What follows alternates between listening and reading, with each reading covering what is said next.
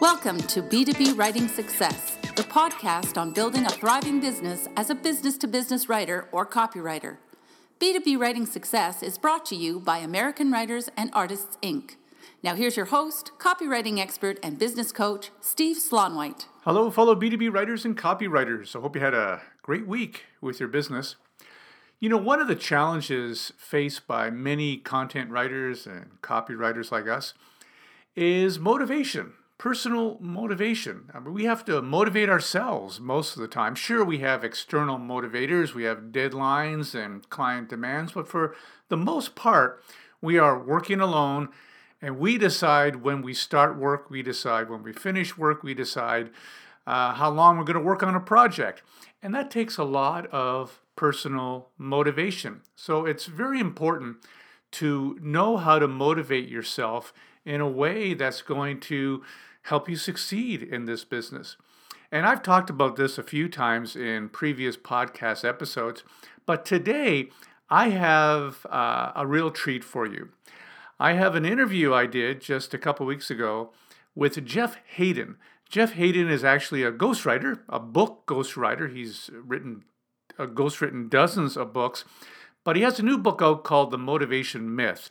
And because he's a fellow writer, he wanted to come on the podcast and share his tips and ideas and experiences around that topic of motivation.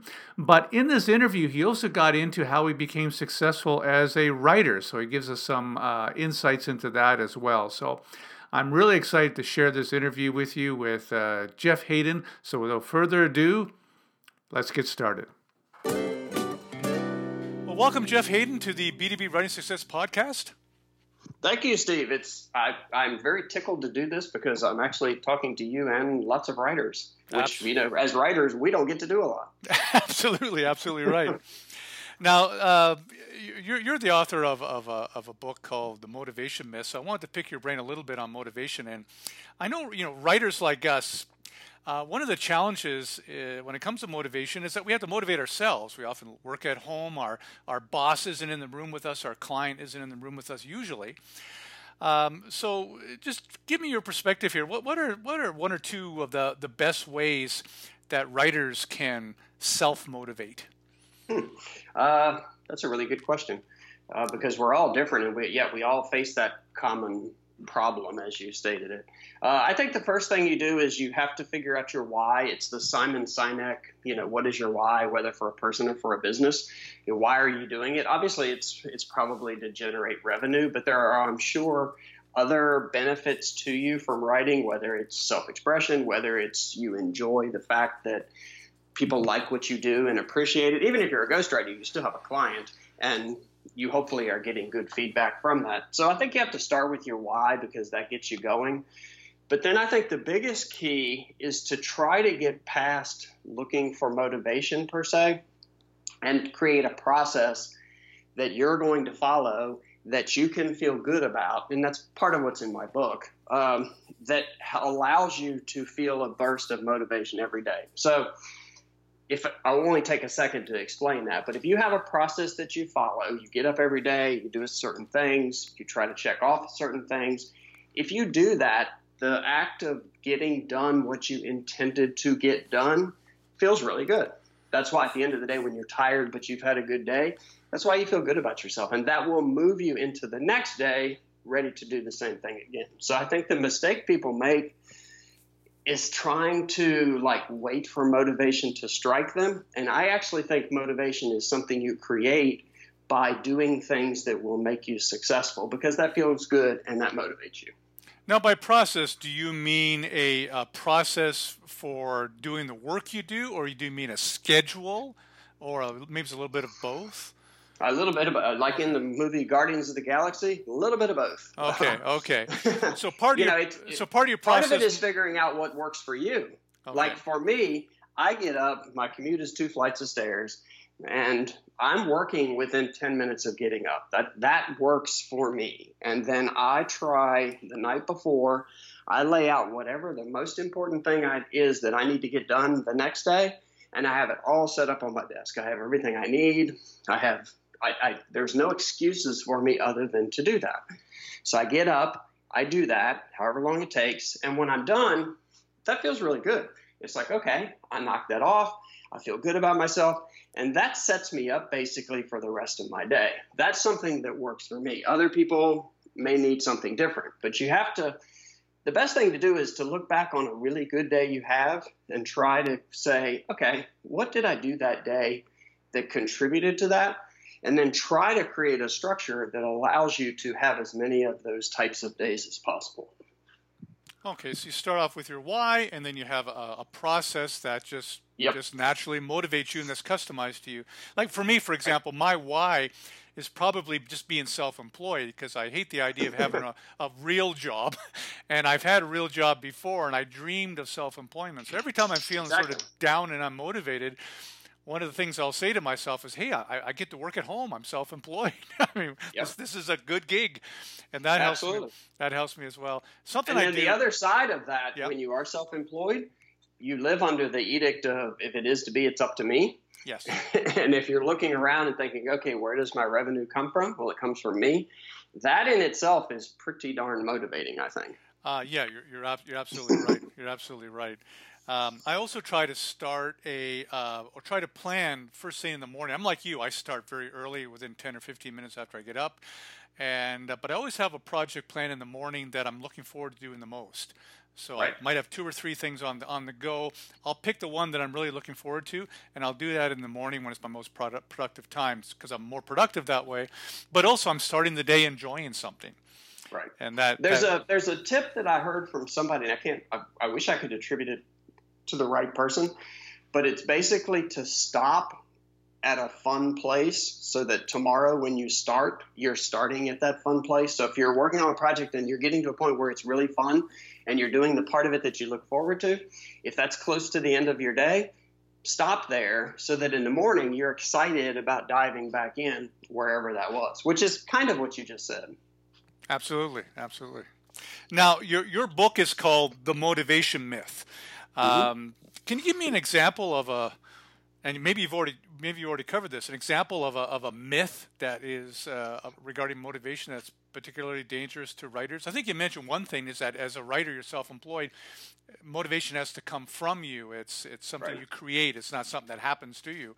Is there any other myths that writers should look out for when it comes to motivation? Yeah, on a larger sense, I think we're taught, or we expect that motivation is going to somehow strike us at some point, and we're going to figure out, say, what it is we want to do with our life or what our passion is. It's a very passive thing, and I think motivation is active, and like I said, it's something that you create yourself. So for a writer, if you're, say you want to write a book, and it's a nonfiction book, because I couldn't write fiction to save myself, and you're sitting around waiting for that perfect idea, you're going to wait your entire life. You're better off coming up with a few good ideas and then getting started and seeing where it takes you and creating a process that helps you do that and then shaping it as you go along. I'm a big believer in trying and then learning as you go or figuring it out as you go, as opposed to I have to wait for this fully formed idea to hit me and then everything will be perfect. Because unless you're Stephen King, I don't know that happens. I don't even think it happens with Stephen King. No, he does the same thing, actually. He gets up every day, and he writes for 4 or 5 hours every day, whether it's weekends, whatever else it is. That's just what he does. Mm-hmm. Yeah, and then he figures it out. Yeah, and he figures it out as he's writing it. Sometimes when you read Stephen King, you get a sense that he doesn't know what's going to happen next until he writes it. One thing that really gets people, especially people in my podcast audience, stuck is this trying to figure out their niche market or their specialties. There's a lot of writers just breaking into freelance writing and copywriting who think, I have to pick the perfect niche market, or I have to pick the perfect specialty, or should I be a white paper writer or a ghost writer or a copywriter, or that really demotivates them. So what you're suggesting, if I heard your last answer correctly, is just get started on something that seems right, makes sense, learn as you go, see where it takes you. Yeah, what I did actually, I worked in manufacturing, and that was my goal was to run a manufacturing plant, and I actually achieved that goal, and I had 300 some people that reported to me. I was the man. I did it for a couple of years and thought, wow, okay, now that I've gotten here, I don't know that I love this so much. And I wanted to write. I thought I wanted to write, but I'd never written anything other than proposals and like technical business stuff. And so my wife signed me up on Elance, which I think now is Upwork. She signed me up on Elance, got me a job, and said, here, you said you wanted to do this, put up or shut up. So I wrote a press release. Took me 4 hours because I'd never written a press release before. I hope it never surfaces because I'm sure it's terrible. But I figured it out as I did it. She got me a couple other jobs. She was the one actually posting and responding to people's project requests. And they were all things that I'd never done before, but I just put in the time and figured it out and kind of grew from there. So I think if I was someone who wanted to make a living as a writer, that's what I would do. I would go find jobs wherever I could find them, even if it's not in what you consider your wheelhouse, and then do the work. And in the process of doing that, you're going to figure out where your strengths are. You're going to figure out what you need to improve on. You're going to figure out what markets you like to work in. And all the while, you'll be building a client list and some credibility and some skills and getting paid to do so. At first, you may not get paid super well, but that's part of the process too. So those are important keys to success. So let's shift a little bit here because you are a successful writer. And I think what you've covered just now is one of your keys to success as a copywriter and as a ghostwriter and a columnist. But are there some other keys to success that you've learned along the way that's really helped you become so successful that you can share with our audience? One of the biggest ones, we're going to talk about Stephen King again, but it's kind of that Stephen King syndrome where I think Stephen King writes what he wants to write, and he's fortunate that lots and lots of people like it. For the rest of us, that may not be so true. So your first goal as a writer for hire is to think of yourself as the contractor that builds a house. Somebody else has the blueprint. Somebody else is going to live in it. Your job is to build that house the way that your client wants. And you take out of it the thought about, wow, but I really want to express my creativity, or wow, I want to be unique and special. Your job is to build that house and to do a great job at that. I meet a lot of people who say, I can't find anybody that'll pay me to write. And I always say, well, how are you doing that? And it ends up being that they want to write the things they want to write, and they're hoping someone will pay them to do it. And it has to start out opposite. You have to find people who need something, and then you do that for them. And that to me is the biggest tip of all, is just put your ego aside and say, hey, I want to write. I want to make a living doing it. Where do I find the jobs that will pay me to do this thing that I want to do?